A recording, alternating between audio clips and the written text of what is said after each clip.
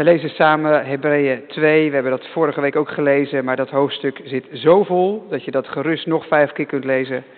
Ik ga deze avond vooral stilstaan bij vers 17 en 18, maar we lezen het hele hoofdstuk.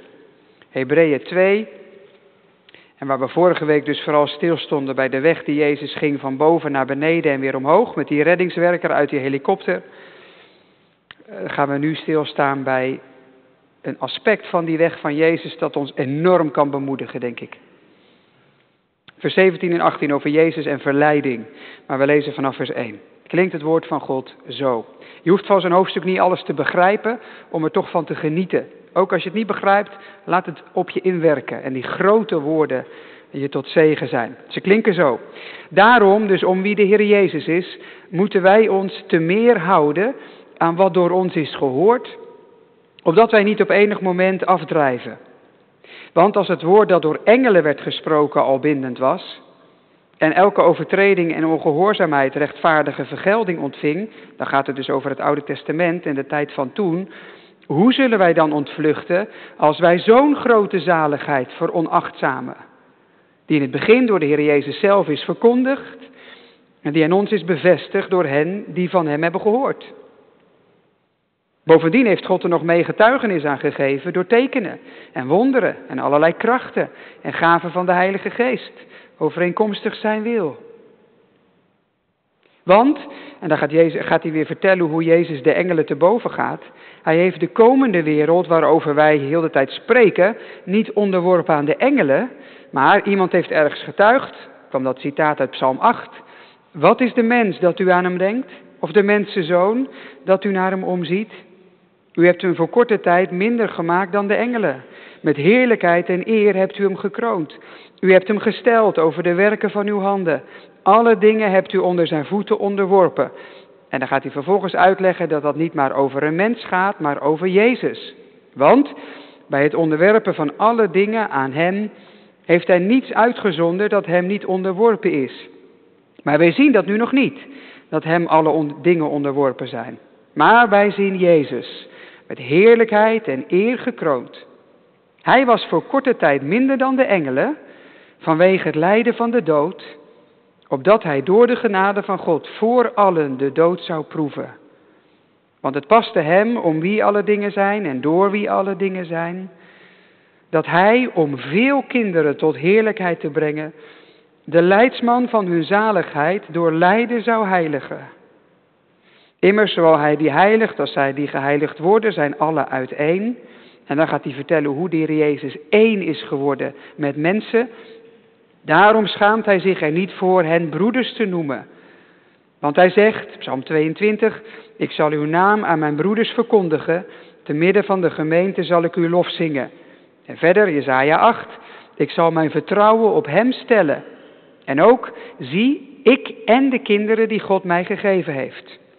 Maar omdat nu die kinderen van vlees en bloed zijn, heeft hij ook daaraan deel gehad. Om door de dood, hem die de macht over de dood had, de duivel, teniet te doen.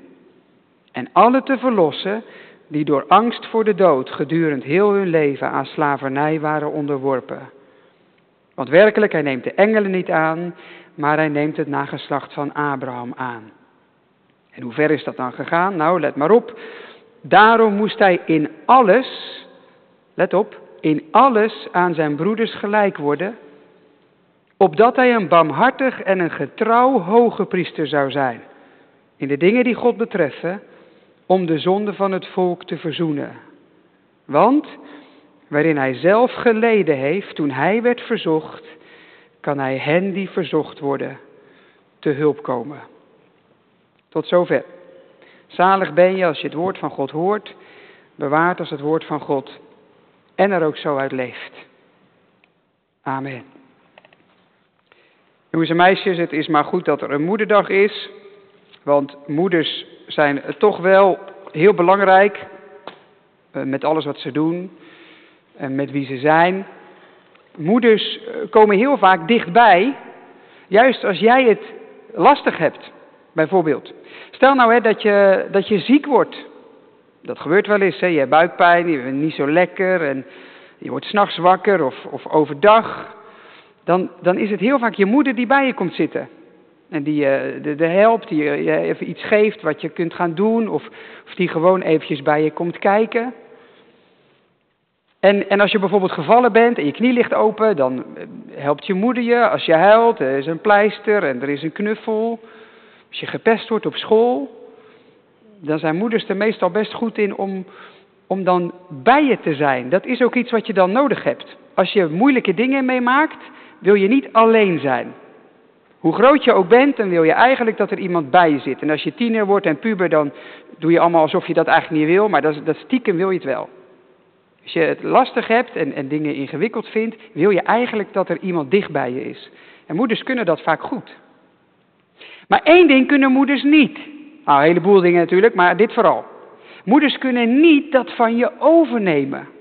Dus stel dat jij ziek bent, of je hebt gewoon verdriet omdat je wordt gepest of iets anders, kunnen moeders wel bij je komen, maar ze kunnen het niet oplossen. Ze kunnen het niet weghalen. Ze kunnen niet zeggen, nou, geef die buikpijn dan maar aan mij. Dat lukt niet. Willen moeders vaak graag wel. Dat als je ziet dat je kind verdrietig is, dat je dat als het ware kunt weghalen, maar dat kan niet. Daar zit een grens.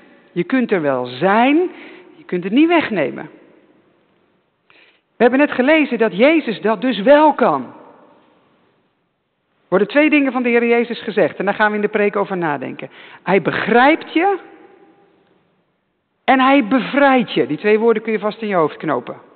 Hij begrijpt je, maar hij gaat nog verder. Hij bevrijdt je ook. Dus hij is aan de ene kant als een moeder die precies weet hoe vervelend het is als je niet lekker bent en ergens last van hebt. Maar hij kan meer dan een moeder kan. Hij kan het ook wegnemen en je bevrijden. Het woordje in de Bijbel wat de schrijver daarvoor gebruikt is Jezus als hoge priester.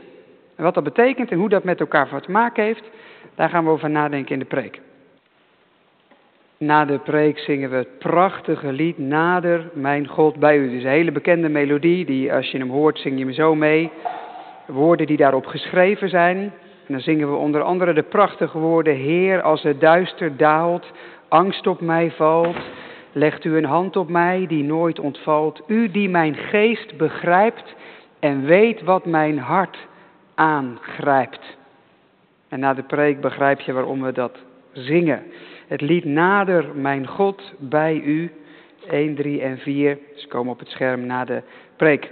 Er zullen een aantal dingen op het scherm verschijnen als een soort hulpmiddeltjes om de preek mee te volgen. Die PowerPoint zal ik op de website zetten na de dienst, in de kerkapp.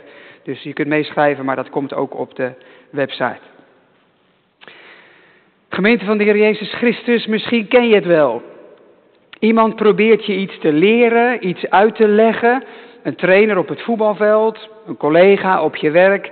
En ze leggen dat uit op zo'n toon van, dat is toch logisch? Appeltje, eitje, zo gepiept. Maar op de een of andere manier krijg jij het niet voor elkaar. Je blijft de bal maar verkeerd raken. Je krijgt het probleem maar niet verholpen. En die ander kan maar niet begrijpen dat je het niet snapt. Het is toch zo makkelijk? En dan voel je je dom, onhandig, klein. En de volgende keer dat iets niet lukt, nou dan ga je dus niet naar die collega of naar die trainer. Die ziet je aankomen. Je schaamt je al bij voorbaat.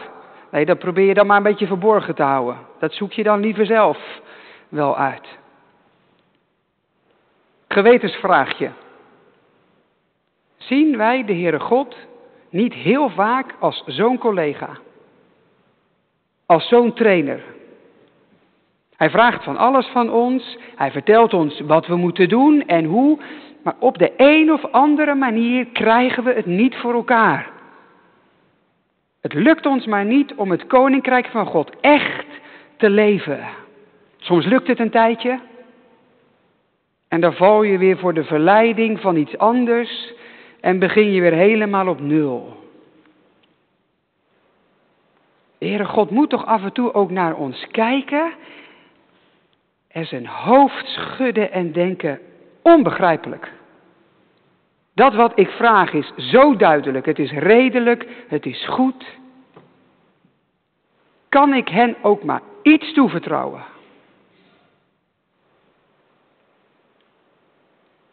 mag ik je vragen om dat beeld van God uit je hoofd te wissen. Want het doet de God van de Bijbel geen recht. Ja, God vraagt en eist, maar zelfs daarin is hij liefdevol en heerlijk. En dat maakt hem zoveel mooier dan al het andere. Dat gaat de schrijver vertellen in vers 17 en 18. Hij werkt dat uit met het beeld van de hoge priester. En dat is nou precies een beeld wat Hebreeën, het boek, toevoegt aan ons geloof. Nergens anders in de Bijbel wordt Jezus hoge priester genoemd. In de evangeliën niet, in andere brieven van Paulus niet. Jezus wordt daar Messias genoemd, koning, profeet, redder. Maar Jezus als hoge priester, dat is echt een compleet nieuw idee. We zullen zien dat hij dat verderop allemaal nog meer gaat uitleggen, maar hier noemt hij dat woord voor het eerst. Waarom doet hij dat? En waarom is dat zo'n mooi woord? Daar gaan we over nadenken. Eerst kijken we naar die hoge priester en daarna over wat er van hem wordt gezegd. Dat hij barmhartig is en betrouwbaar. Dus Jezus als hoge priester, barmhartig en betrouwbaar. Eerst die hoge priester. Want dat was in de Bijbel een bijzonder figuur. Allerlei priesters deden in de tempel dienst. Ze zorgden ervoor dat God en het volk elkaar konden ontmoeten. Dat was het doel van de tabernakel, een tent van ontmoeting, en daarna van de tempel. Dat God te midden van zijn volk kon zijn. Gods aanwezigheid. Maar ja, dat gaat niet zomaar. Diep in de Bijbel zit het besef, als God midden in zijn volk komt, ongefilterd, dan heeft dat volk een probleem. Want God is heilig en zijn volk niet. Gods heiligheid zou dat volk verteren. Zoals het met vuur gaat. Dat beeld zal de Hebreeën schrijver een paar hoofdstukken verderop gaan gebruiken. Prachtig beeld. Vuur is mooi. Het verwarmt je, het beschermt je in die tijd, het verlicht je. Als je te ver van vuur af bent in de tijd van de Bijbel, dan sterf je. Door de kou of door wilde dieren. Maar als je te dicht bij vuur komt, gaat het ook niet goed.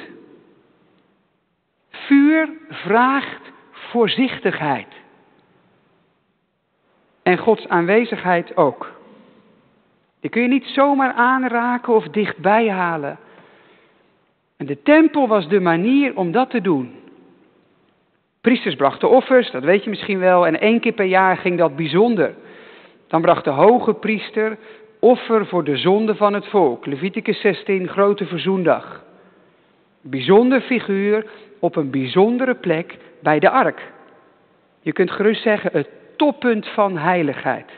Het verbindingsmoment tussen God en zijn volk.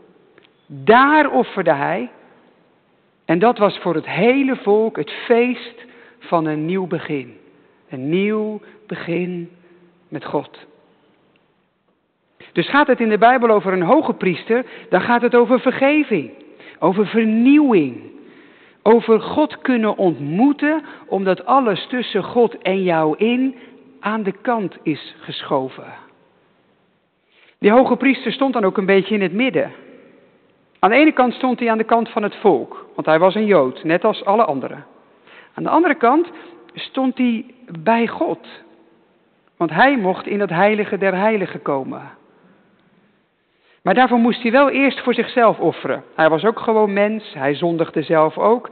Dus hij offerde eerst voor zichzelf en voor zijn gezin, voor zijn vrouw, zijn kinderen. En daarna mocht hij voor het volk. En zo werd hij een soort brug tussen God en de mensen. Hij kwam namens mensen bij God, maar ook andersom. Hij kwam ook namens God bij mensen. Dus een prachtige figuur in Israël. En dan zegt Hebreeën 2 zo mooi, zo iemand was Jezus. Daarom is de Zoon mens geworden. Daarom werd Jezus geboren, om namens God bij mensen te komen en namens mensen bij God. Jezus werd de verbinding. Daarom moest hij mens worden.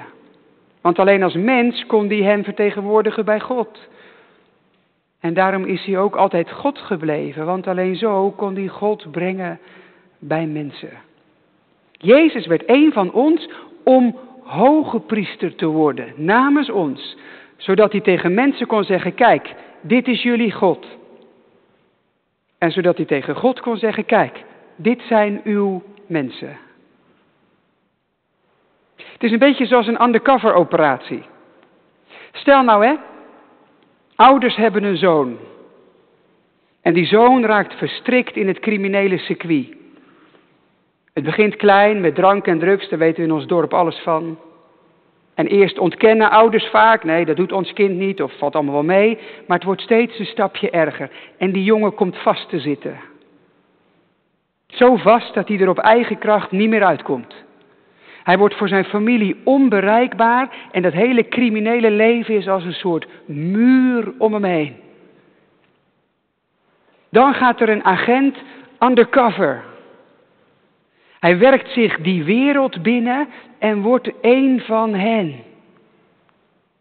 En dat is natuurlijk ontzettend gevaarlijk. Want hij kan natuurlijk niet op precies dezelfde manier met drugs en drank en criminaliteit omgaan als die wereld waar hij in leeft. Hij voelt de druk, hij voelt de spanning, maar hij weet ook, ik moet dit doen, anders krijg ik die jongen er niet uit. Ik moet daar naar binnen om die jongen te krijgen waar hij hoort. Thuis.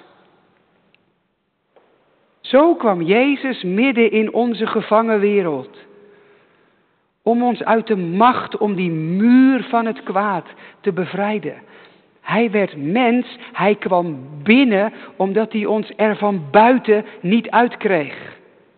Zo schrijft de schrijver, hij werd in alles zijn broeders gelijk. Voordat we er verder over nadenken, welke God doet nou zoiets?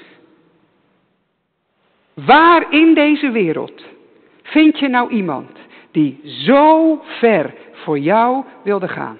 Waar? Goden in deze wereld beloven je van alles. Maar als het hen te veel kost, zie je ze nooit meer terug. Ze zijn als drugsdealers. Ze voeren je elke keer genoeg om je te blijven binden. Maar als jij ze nodig hebt, geven ze niet thuis. Onze God kwam midden in het gevaar om ons weg te halen bij waar we niet horen. Onze God ging undercover. Van welke God kun je dat zeggen? Als je hem vindt, ga hem dan dienen, want daar moet je zijn. En de schrijver wil ons vervolgens laten voelen hoe heftig die operatie was. Hoe ver Jezus is gegaan. Want Jezus deed die missie niet als een soort onaantastbare agent. Een undercover agent staat altijd onder spanning. Want als het misgaat, dan hangt hij. Zo was Jezus' missie ook. Dat was geen automatisme. Dat was heftig, ingrijpend en gevaarlijk. Vers 18. Het was lijden onder verzoeking. Dat is een belangrijk zinnetje. Achter dat ene woord zit een wereld van betekenis. Verzoeking. Moet je eens even indenken wat de schrijver ons hier vertelt. Jezus werd zo echt mens. Dat hij geleden heeft onder verleiding. Wij denken bij Jezus lijden toch vooral aan het kruis. Het lijdensevangelie. De geestelingen, dat hij geslagen werd, de fysieke pijn, de spot. Maar Jezus lijden was levenslang. Vanaf zijn geboorte tot aan zijn dood. Het was er voortdurend. De verleiding om het niet te doen. Om niet te doen wat zijn vader van hem vroeg. Om niet te lijden, maar te overwinnen. Om zijn leven niet te geven voor anderen, maar om te leven voor zichzelf. Want dat is het hart van verleiding en de kern van de zonde. Dat je je eigen weg verkiest boven wat God van je vraagt. Die verleiding heeft Jezus levenslang gekend. Hij heeft er levenslang onder geleden. Jezus heeft altijd dat stemmetje gehoord.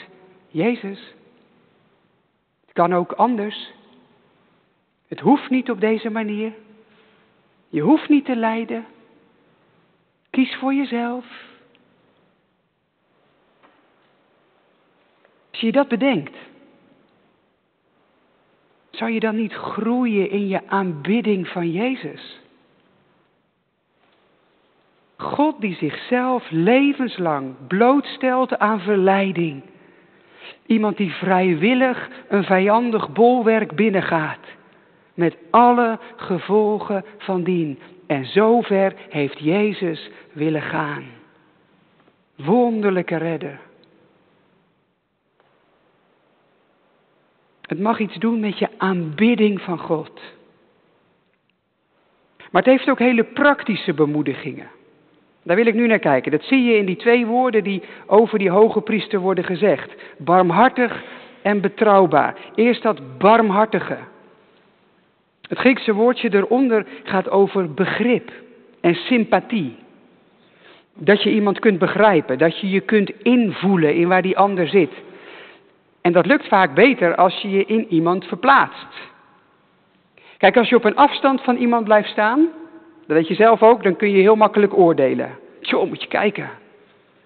Maar als je naast iemand gaat staan, als je voelt wat hij voelt, als je doet wat zij doet, dan oordeel je vaak veel minder makkelijk.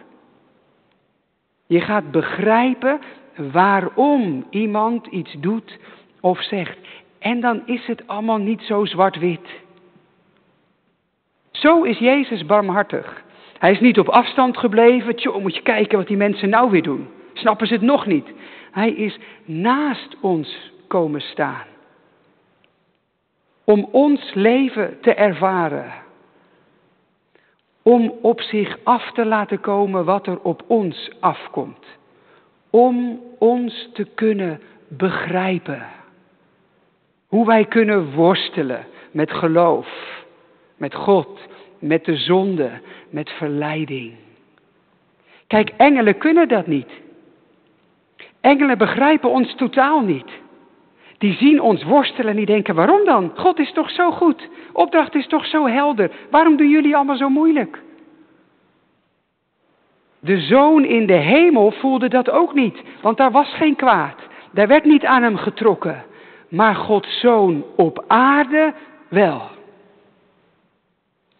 Jezus, hij weet wat verleiding is. Laat dat even bij je binnenkomen. Jezus weet wat verleiding is. Hij weet hoe het aan je kan trekken. Waardoor je doet wat je niet wilt. En wat je wel wilt, lukt je niet. Kun je daar moe van worden, hè? Verleiding. Het heeft voor ieder van ons een eigen vorm. Iets kopen wat je helemaal niet nodig hebt. Veel meer verwachten van je bezit dan gezond is. Seksuele verleiding achter een scherm of fysiek. De verleiding je macht of je positie te misbruiken om jezelf te verrijken. Maar het gaat ook veel subtieler. De verleiding om geloof op een laag pitje te zetten of om het allemaal niet meer zo te kunnen meemaken. De verleiding om je af te sluiten van de gemeente omdat je het niet eens bent met een keuze. De verleiding om een broeder of zuster links te laten liggen omdat je hem niet ligt. De verleiding om momenten van rust en gebed over te slaan, want je hebt het zo druk, maar al die filmpjes op je telefoon heb je wel tijd voor. De verleiding om je beeld van God aan te passen aan deze wereld, zodat God altijd liefde is en nooit meer toorn. Of bijvoorbeeld voor mij, de verleiding om dingen niet te zeggen omdat je bang bent wat mensen ervan vinden in een preek of in een pastoraal gesprek. En ik wil toch vooral aardig gevonden worden. De vormen verschillen, wie wij zijn vanavond. Maar eronder zit hetzelfde, elke keer weer. De prikkel om dingen op jouw manier te doen in plaats van die van God.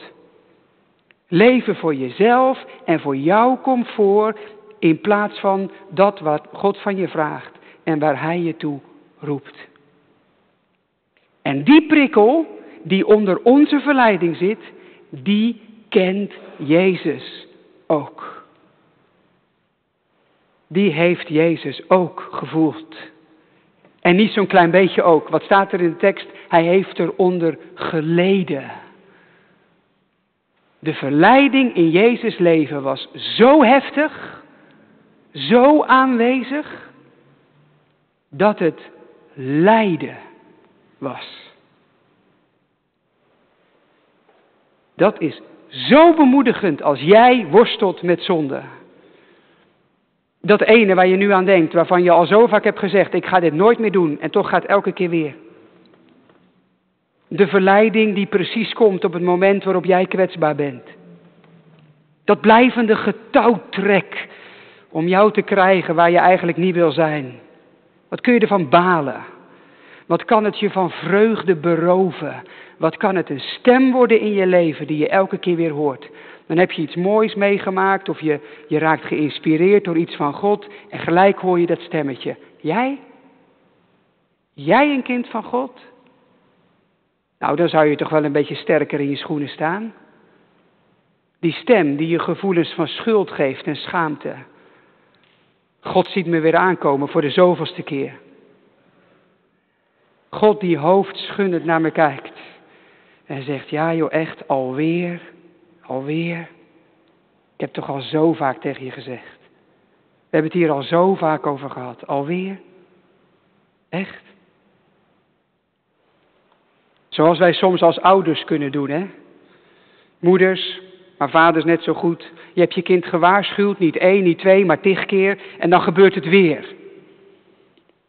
Nou, misschien zijn er hier vanavond ouders die dan heel geduldig het hun kind nog een keer uitleggen. Ik ben er niet zo één. Ik ben er dan echt klaar mee. En dan ga je dingen zeggen als onbegrijpelijk. Moet je ook je stem verheffen, dan heeft het iets meer invloed. Dat is toch niet zo moeilijk? Nou, dat had ik vroeger niet moeten doen. Deed ik vroeger wel, maar dat zeg ik er niet bij. En dat ik ook nu nog in diezelfde valkuilen val, dat zeg ik er ook niet bij. Kun je dat nou onbegrijpelijk? Snap je nou nog niet? Dat ik vroeger nooit gedaan hebben. En ondertussen geef ik mijn kind het gevoel dat hij alleen staat. Dat hij of zij staat waar ik natuurlijk al lang niet meer ben. Tjoh, moet jij nog veel leren. Poh, je bent gelukkig nog niet volwassen. Ja, zo zijn wij. Maar zo is God dus niet. Want in Jezus hebben wij een hoge priester die ons begrijpt. Jezus brengt begrip de hemel binnen. En als jij dus weer eens valt of verzaakt, dan is zijn eerste reactie niet een woedend, hoe kun je? Dan is zijn eerste reactie een begripvol, ik begrijp het. Begrijp het, ik snap hoe het heeft kunnen gebeuren, want ik weet hoe sterk de aantrekkingskracht kan zijn. Nee, hij praat het niet goed. Het is niet dat God nergens problemen mee heeft. God benoemt het kwaad en het kan gevolgen hebben. Maar dwars daardoorheen ontmoet je bij God begrip. Hij relativeert niet. Maar hij begrijpt wel. Hij is een barmhartig hoge priester. En dat is een zegen. Maar nou is het natuurlijk altijd fijn als iemand je begrijpt. Dat je dan niet alleen bent. Maar als je samen de verkeerde kant op gaat, heb je er nog niet zoveel aan. Stel nou dat je verdwaald bent. Je bent ergens waar je nooit was en je raakt verdwaald. En iemand komt bij je lopen en die zegt, joh, je bent verdwaald, ik loop wel even met je mee. Ah, opluchting, je bent niet meer alleen. Ja, maar als die ander de weg ook niet weet, schiet je er per saldo niet zoveel mee op. Dan loop je samen de verkeerde kant op. Iemand kan je alleen helpen als hij de bestemming weet. Als hij je thuis kan brengen. Daarom staat er van deze hoge priester niet alleen dat hij barmhartig is, hij is ook betrouwbaar. Want deze Jezus heeft wel geleden onder verleiding, maar hij is er nooit voor gevallen. Jezus weet wat het is als er zo krachtig aan je wordt getrokken. Maar hij heeft er nooit aan toegegeven. Dat lees je in de verhalen van de evangeliën voortdurend weer. Maar het hoogtepunt is in Getsemane. We hebben daar op Goede Vrijdag bij stilgestaan. Als de verleiding als een tornado aan Jezus trekt. Jezus komt gevaarlijk dicht bij toegeven. Vader, uw eeuwenlange plan, ik wil het niet meer. Laat het aan mij voorbij gaan. Jezus vraagt het 3 keer. Maar het moment van zijn grootste verleiding wordt het moment van zijn diepste toewijding. Want 3 keer zegt hij erachteraan, maar niet mijn wil, maar uw wil. Laat die gebeuren. Dat moment bewees, deze Jezus houdt altijd aan zijn roeping vast. Nergens zal hij zijn keuze boven die van de Vader zetten. Hoe heftig het ook wordt, deze Jezus blijft trouw tot diep in de dood. Deze zoon is volkomen betrouwbaar. Hij is verzocht, zoals wij, maar zonder zonde. Dat is de lading van dat woordje getrouw in vers 17. Trouw aan zijn roeping, betrouwbaar, wat er ook gebeurt. En dat is bij ons nou net het probleem. We zeggen het een en maar even later doen we het ander. We nemen ons van alles voor. Het ene moment voelen we ons sterk en doen we toezeggingen naar God en naar anderen. En even later is er een moment van zwakte en gaan we onderuit. Er staat niet voor niks in de Bijbel, als je staat, let op dat je niet valt. Bij mensen moet je het altijd weer afwachten. Maar bij Jezus niet. Hij blijft zijn roeping trouw. Tot aan een kruis, tot in een graf en tot dwars door de dood heen. Zo is hij nu overwinnaar op de troon, bij God in de hemel. Juist omdat hij staande bleef, omdat de zonde wel aan hem trok, maar hem niet kon overwinnen. Omdat hij zelf geen zonde had, kon hij onze zonde dragen. Wij hebben onze handen vol aan onszelf. De Heere Jezus kon ons in handen nemen. Hij begrijpt ons niet alleen. Hij bevrijdt ons ook. Hij is niet alleen barmhartig. Hij is ook betrouwbaar. Jezus, onze hoge priester.